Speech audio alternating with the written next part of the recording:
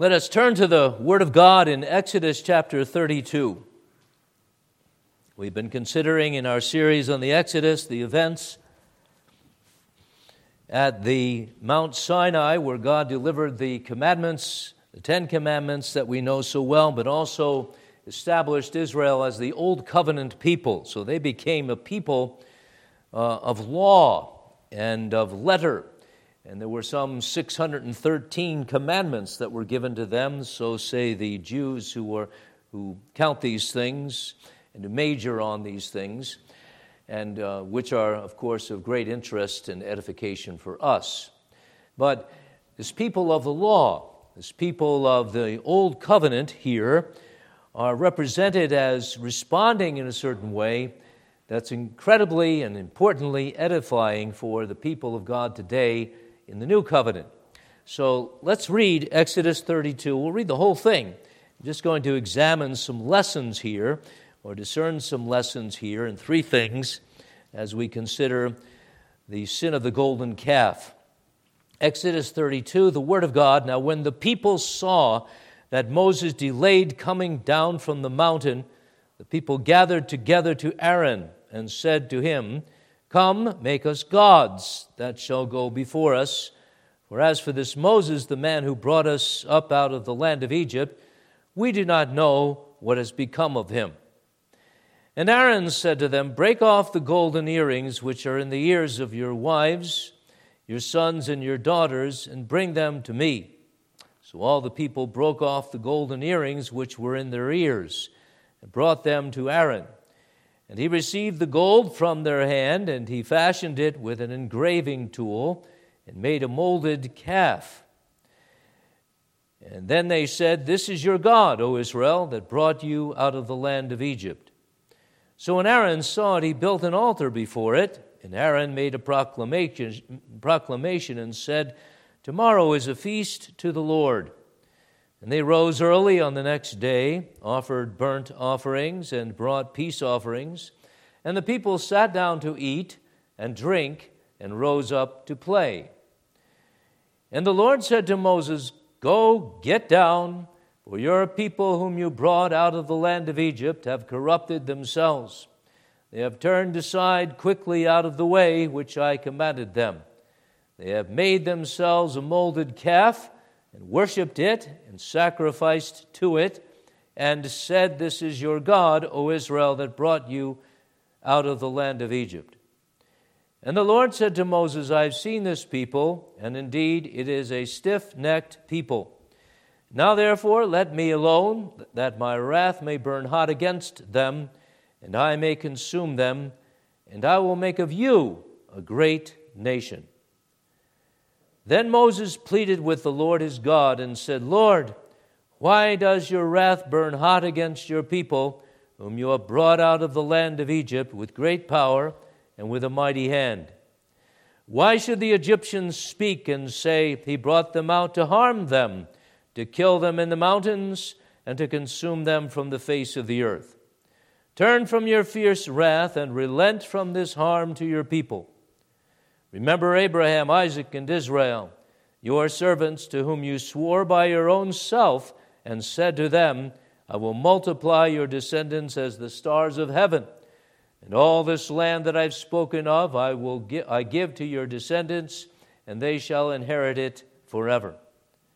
So the Lord relented from the harm which he said he would do to his people. And Moses turned and went down from the mountain, and the 2 tablets of the testimony were in his hand. The tablets were written on both sides. On the one side and on the other they were written. Now the tablets were the work of God, and the writing was the writing of God engraved on the tablets. And when Joshua heard the noise of the people as they shouted, he said to Moses, 'There is a noise of war in the camp.' But he said, 'It is not the noise of the shout of victory, nor the noise of the cry of defeat, but the sound of singing I hear.' So it was as soon as he came near the camp that he saw the calf and the dancing. So Moses' anger became hot, and he cast the tablets out of his hands and broke them at the foot of the mountain. Then he took the calf which they had made, burned it in the fire, and ground it to powder, and he scattered it on the water and made the children of Israel drink it. And Moses said to Aaron, "What did this people do to you, that you have brought so great a sin upon them?" So Aaron said, "Do not let the anger of my Lord become hot. You know the people, that they are set on evil. For they said to me, 'Make us gods that shall go before us.' As for this Moses, the man who brought us out of the land of Egypt, we do not know what has become of him." And I said to them, "Whoever has any gold, let them break it off." So they gave it to me, and I cast it into the fire, and this calf came out. Now when Moses saw that the people were unrestrained, for Aaron had not restrained them to their shame among their enemies, then Moses stood in the entrance of the camp and said, "Whoever is on the Lord's side, come to me."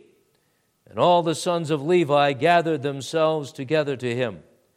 And he said to them, "Thus says the Lord God of Israel, let every man put his sword on his side, and go in and out from entrance to entrance throughout the camp, and let every man kill his brother, every man his companion, and every man his neighbor." So the sons of Levi did according to the word of Moses.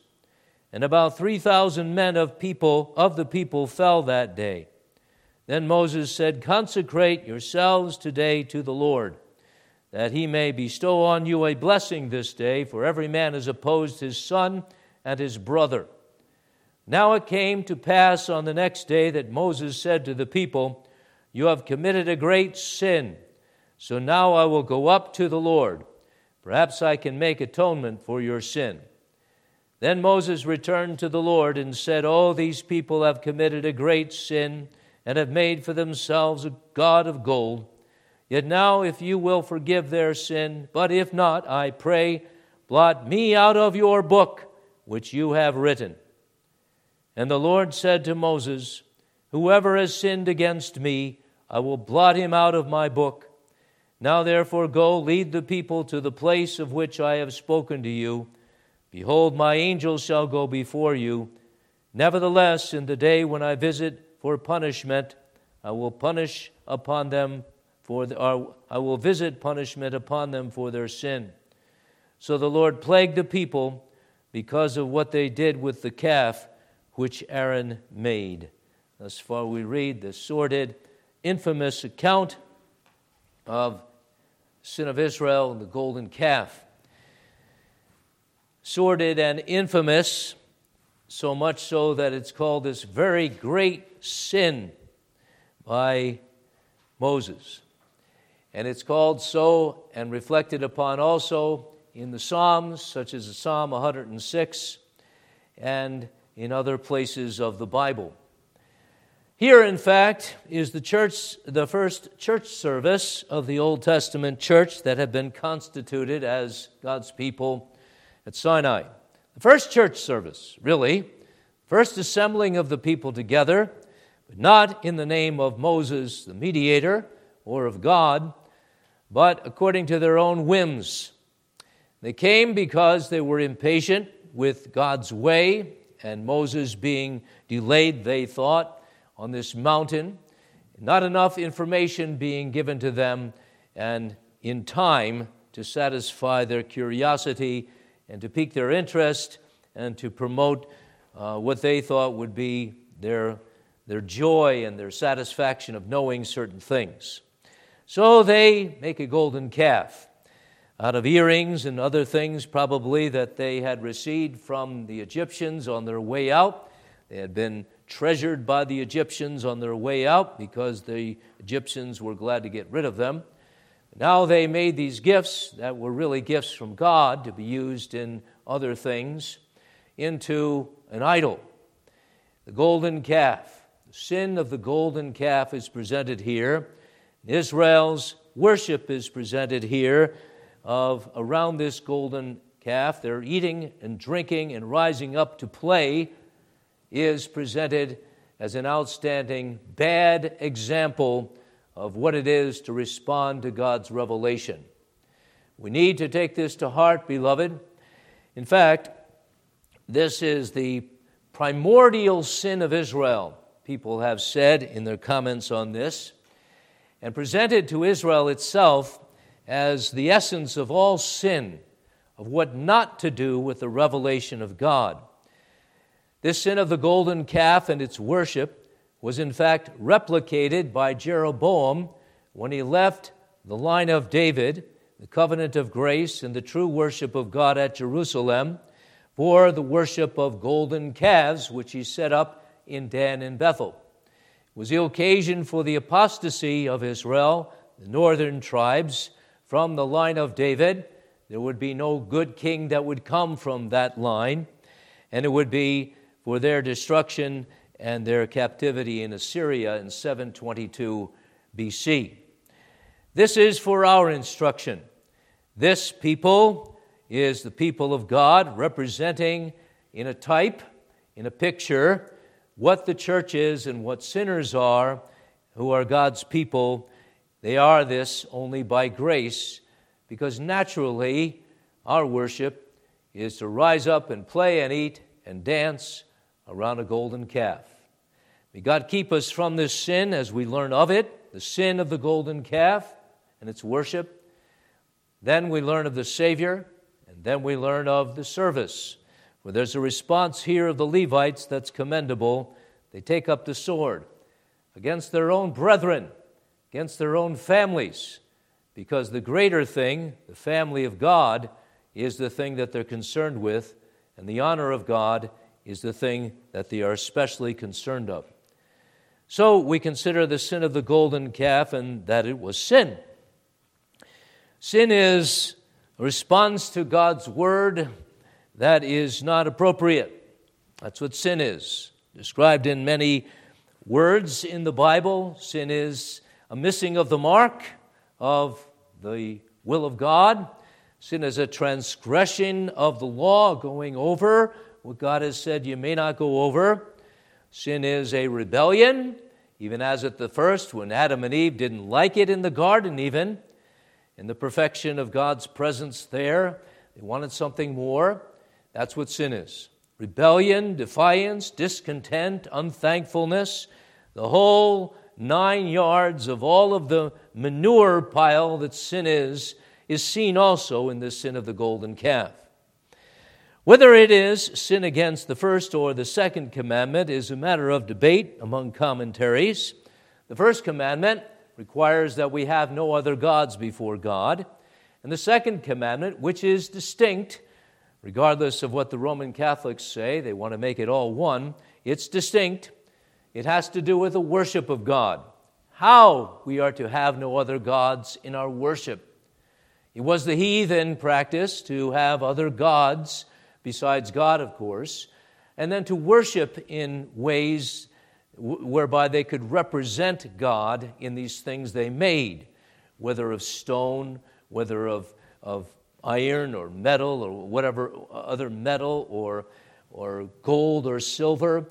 They made representations of their gods and the forces that they thought were in control of the universe, and they would offer bulls and goats to them, and they would dance around these things, and they would call this worship.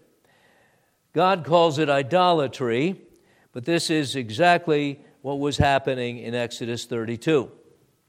It is, in fact, both a transgression of the first and second table.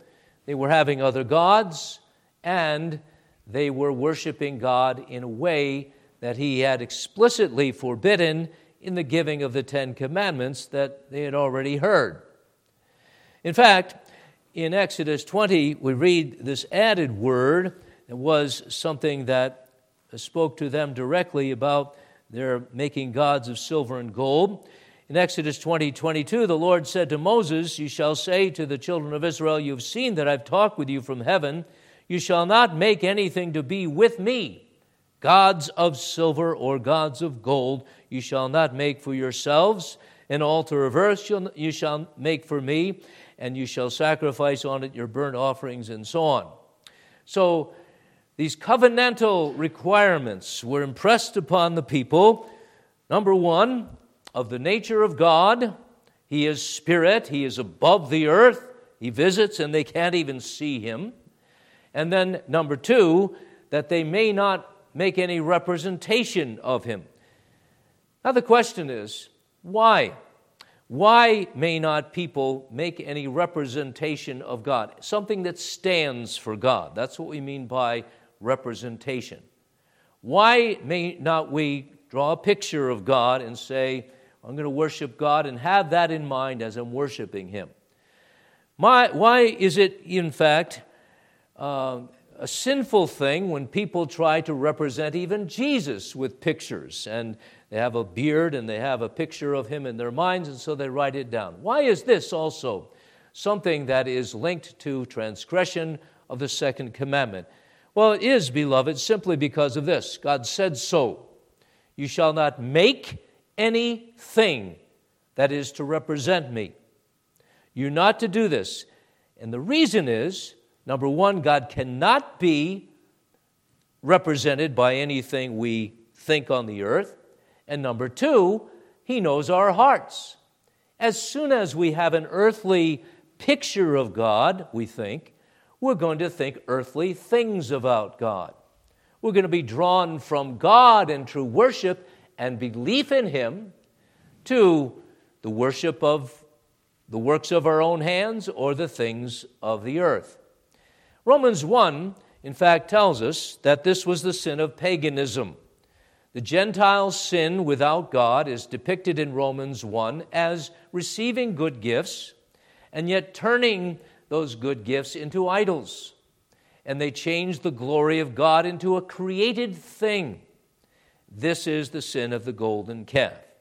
Aaron's sin, even though he likes to give an excuse for it, and he says, well, they told me to do this, and I cast all of this gold into the fire, and voila, this calf came out of the fire, as if Aaron had nothing to do with it. Well, this was the sin of Aaron and the sin of Israel. They had other gods, idols, even though they said, this is the God that led you out of Egypt. They were, in fact, turned away from God. It was as if they never saw this amazing thing happen on Mount Sinai. They never felt the shaking. They never heard the trumpet increasing in loudness. It's as if they forgot those things. On the birthday of that Old Testament church that met that notable day, and God with them.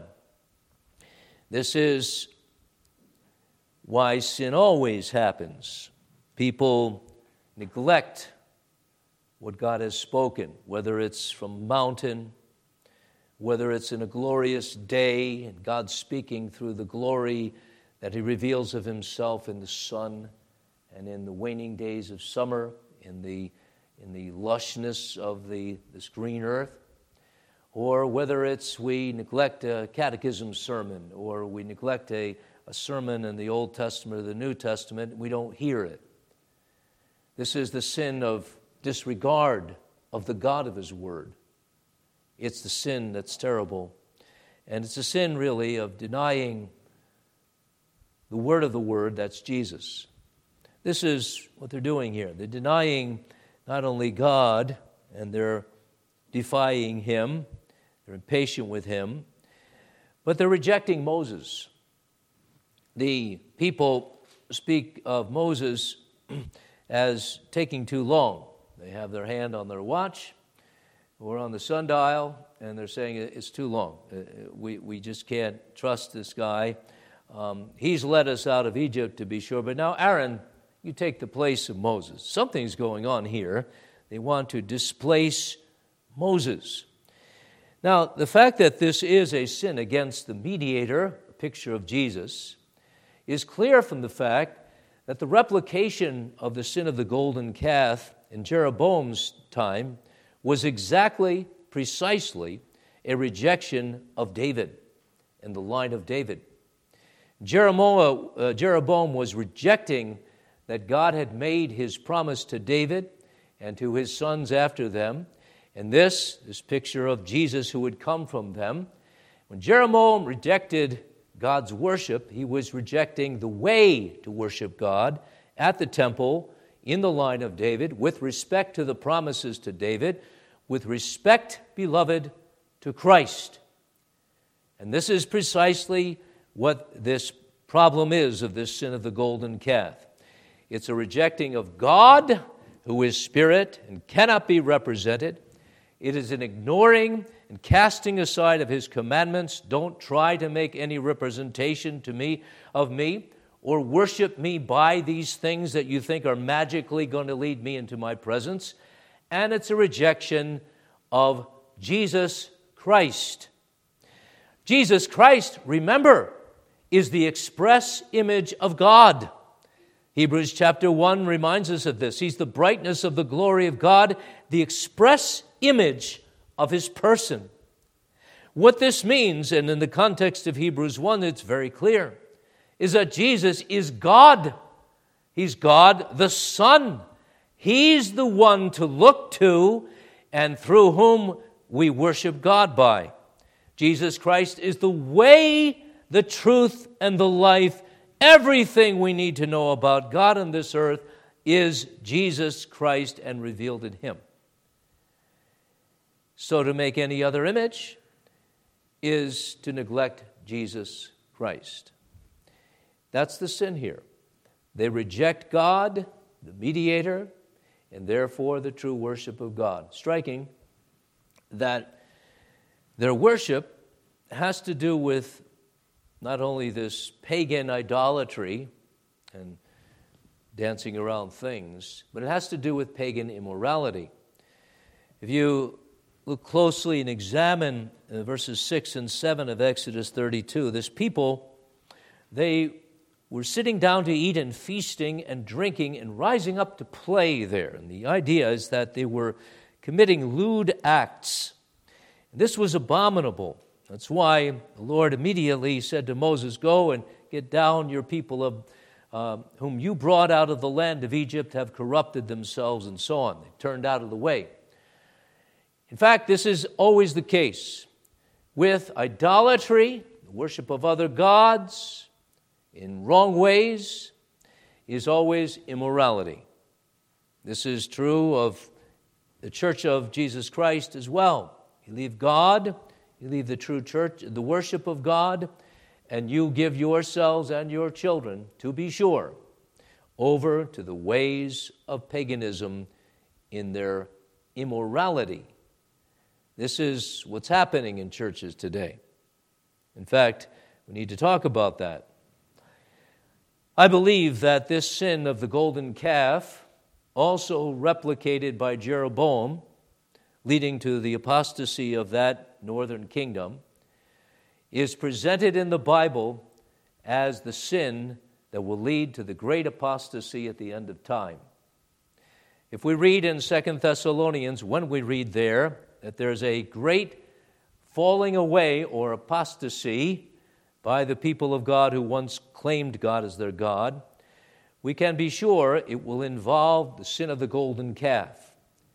The sin of the golden calf in modern terms is basically a substitution by sinful man for God of anything that sinful man wants God to be. A substitution by sinful man and sinful people who claim to be Christians even, of something they think is God and some truth they think is divine truth for the true God and for the truth. Sacred cows. This is what we often hear of nowadays, or this is the language we use. Sacred cows are things that people hold dear to themselves, even more dear than truth. Sacred cows can be traditions. We do it this way, we always do it this way, and if you make a noise about it, and even if it's not in the Bible, just go your own way. Those are sacred cows. We hold them so dear because the sinful man loves to make God in his image, so that this God, this sacred cow, allows them to do what they want to do. They're free to eat and to drink and to play just the way they want to do. They play church. They play religion. They hold on to these things too, their play gaming religion and church, as to a sacred cow. And if you would dare to assault that sacred cow, they'll go after you, because you're going after that which allows them to appear religious, and yet which is really the basis for their self-justification of living whatever way they want. That's a sin. And in these days, we need to think about this, and always to think about this. We can make of the Bible without a certain chapter, or with 13 different chapters added of our own making, maybe the book of Mitch, or the book of somebody else who wants this in here. We can make them sacred to us. And because it's what I came up with, or what you came up with, or what the elders came up with. We can make of anything that God says a sacred thing in substitution for what God really said by just adding to it or taking away from it.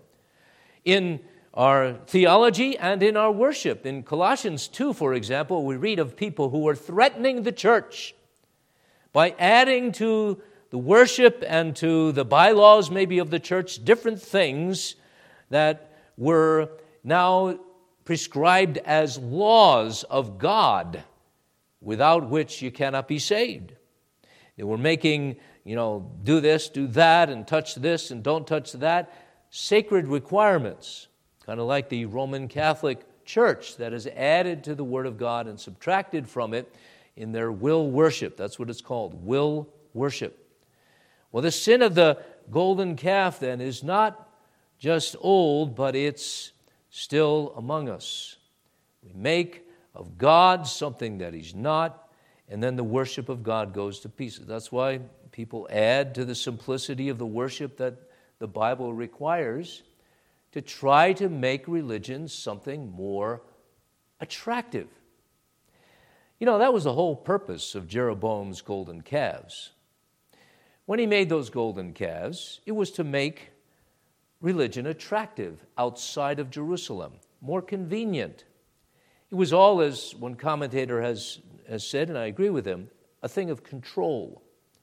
If we make up some kind of sacred thing that just we have, and then we try to defend it from practice and our theology somewhere in some obscure verse in the Bible, then we have control over the people, control over their minds.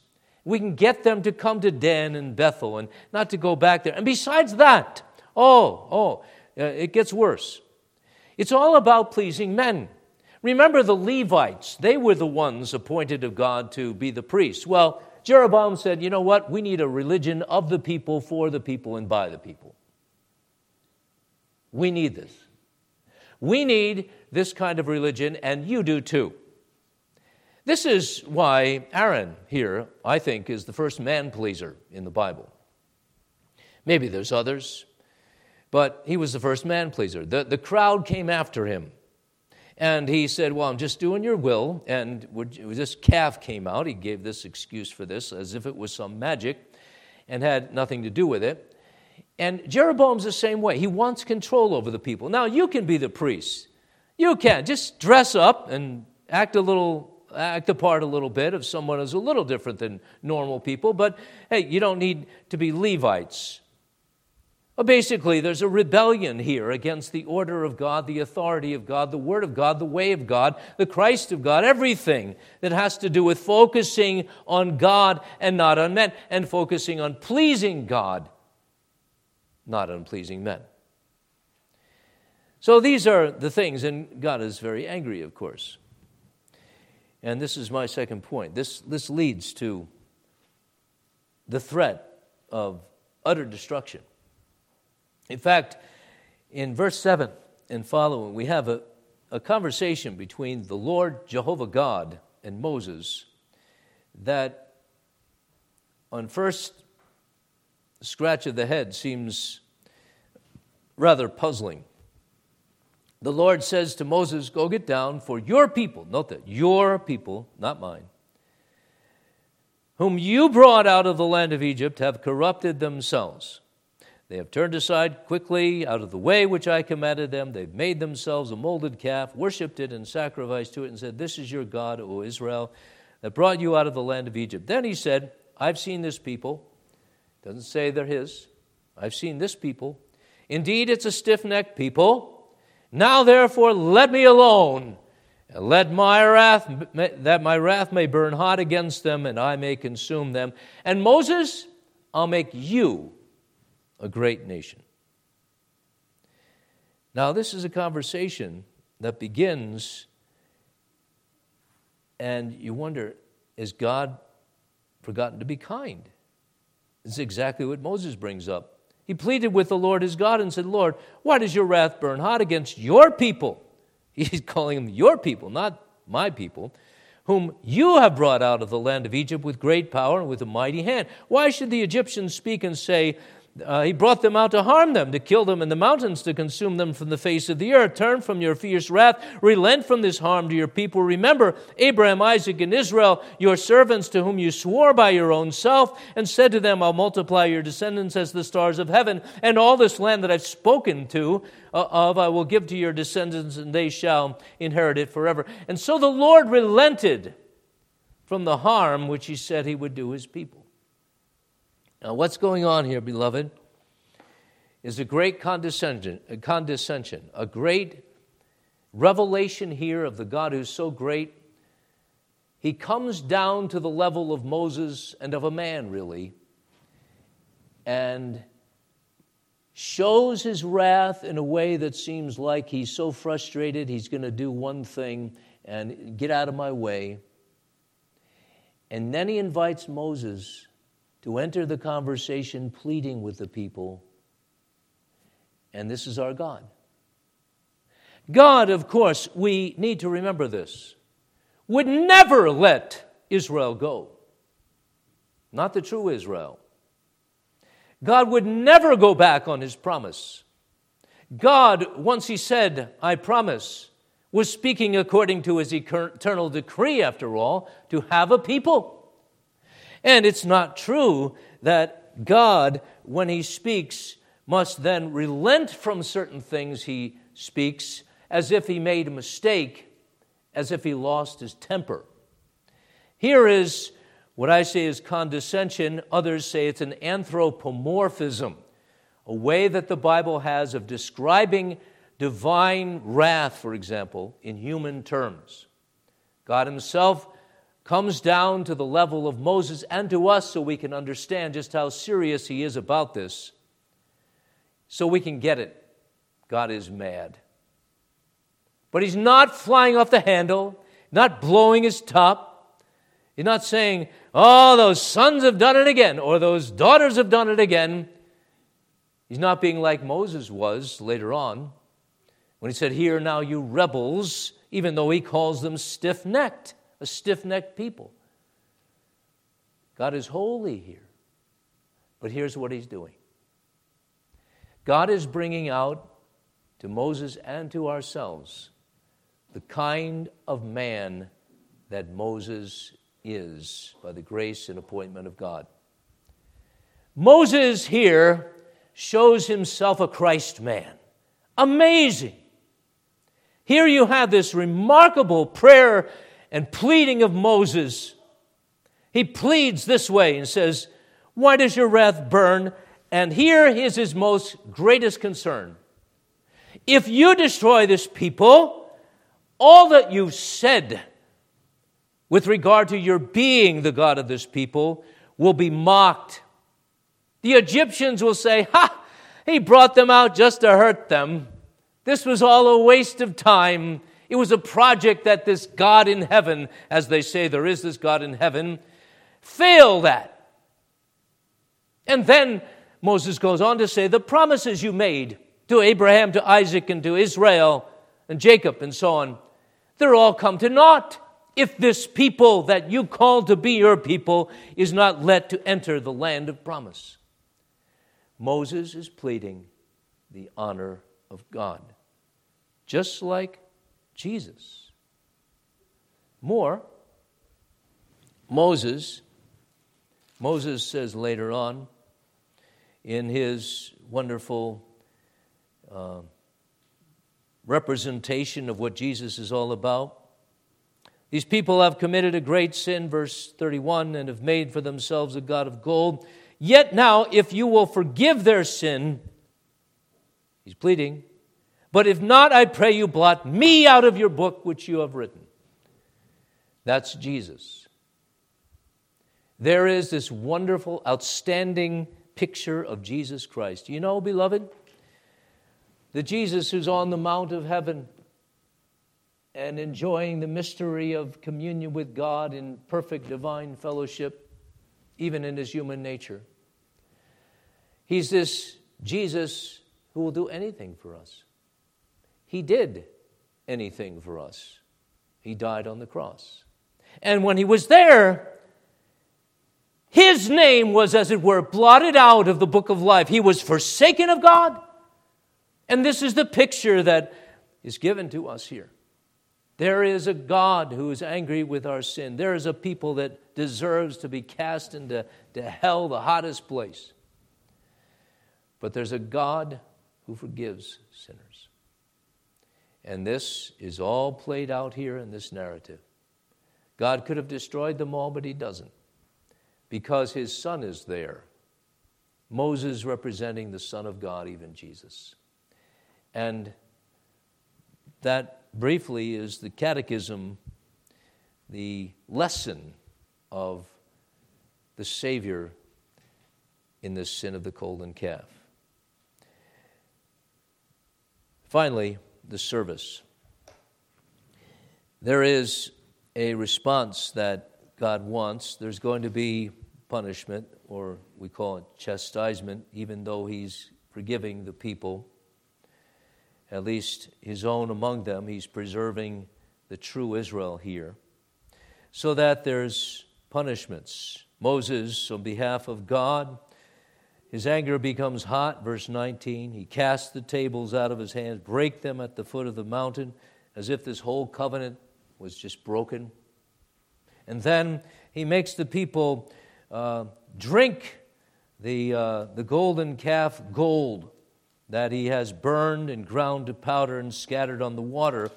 Some people, even the Jews, think that this was death to whoever drank it. They find here that there was death not only in the drinking of the golden liquid, but because if you drink that, and I suppose enough of it, you'll die, but also in the plague that came upon the people. In verse 35, the Lord plagued the people, and because of the sword of the Levites. 3 ways that God executed the people in the camp who were notorious for the worship of the golden calf. Be that as it may, we're not sure just how many died or just what was the effect, say, of drinking of the potion of the golden calf and the powder and the water. But God was angry, and he showed it.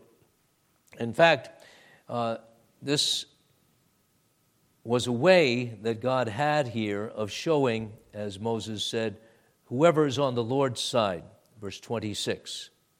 And this is what I want us to be left with here. In verse 26, Moses stands in the entrance of the camp and says, whoever's on the Lord's side, come to me. What happened there was a marking of the lines, a drawing of the lines. All the sons of Levi gathered themselves together to him, and he said to them, thus says the Lord God of Israel, take up your sword, and let every man kill his brother, every man his companion, every man his neighbor. Amazing. This is, in fact, exactly what the church needs to do. We are sinful. We and our sin and the church's sin is always and ever at bottom a sin of the golden calf. We have another God besides God. We worship in a different way than he has said, those 2 principal sins. And then all of the other garbage that follows. But we start off this way, different idea of God, a different truth that's not in the Bible. a different way to get to God, a different way to be religious, a different way to do this, and call it good and call it morality, because it's now, you see, my good. And God is calling His people out, in our church too, and in every church that's true, to be those who are militant against that kind of apostasy. No golden calf worship, even if the golden calf worship is occurring in your very family. No golden calf worship. The sword of the word must come out. We don't go around, of course, stabbing people, but it's about taking a side that doesn't have to do with flesh and blood and kin. It has to do with who's on the Lord's side, who will go to the cross and be there and know the peace and reconciling blood of Jesus Christ. That's the response we need to have. Not Levites, but Christians. Militant, but so glad in the God who forgives. Because He's forgiven you, beloved, He's forgiven us together. Our sins, our idolatries, our will worship, and all our immoralities. Do you know that? Oh, be those agents of peace with the sword of the word, humbly and gladly taking up the sword for God's sake. Amen. We pray, Lord, that you would bless us and help us to respond to your word and the lessons of the sin of the golden calf of Israel. And we might be humble, and we might be on the side of the Lord, and have nothing to do with the idolatry of the nations and even of the church, sometimes of our own families. God, forgive our sins.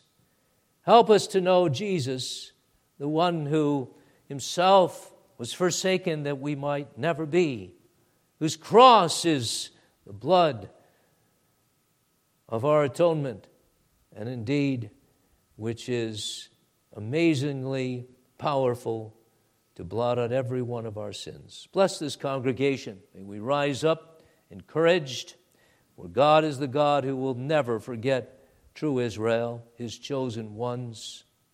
We pray that we may abide in His word, His comfort, His promises, which He never denies, which are yea and amen, in the great Son of His love and ours, Jesus Christ. Amen.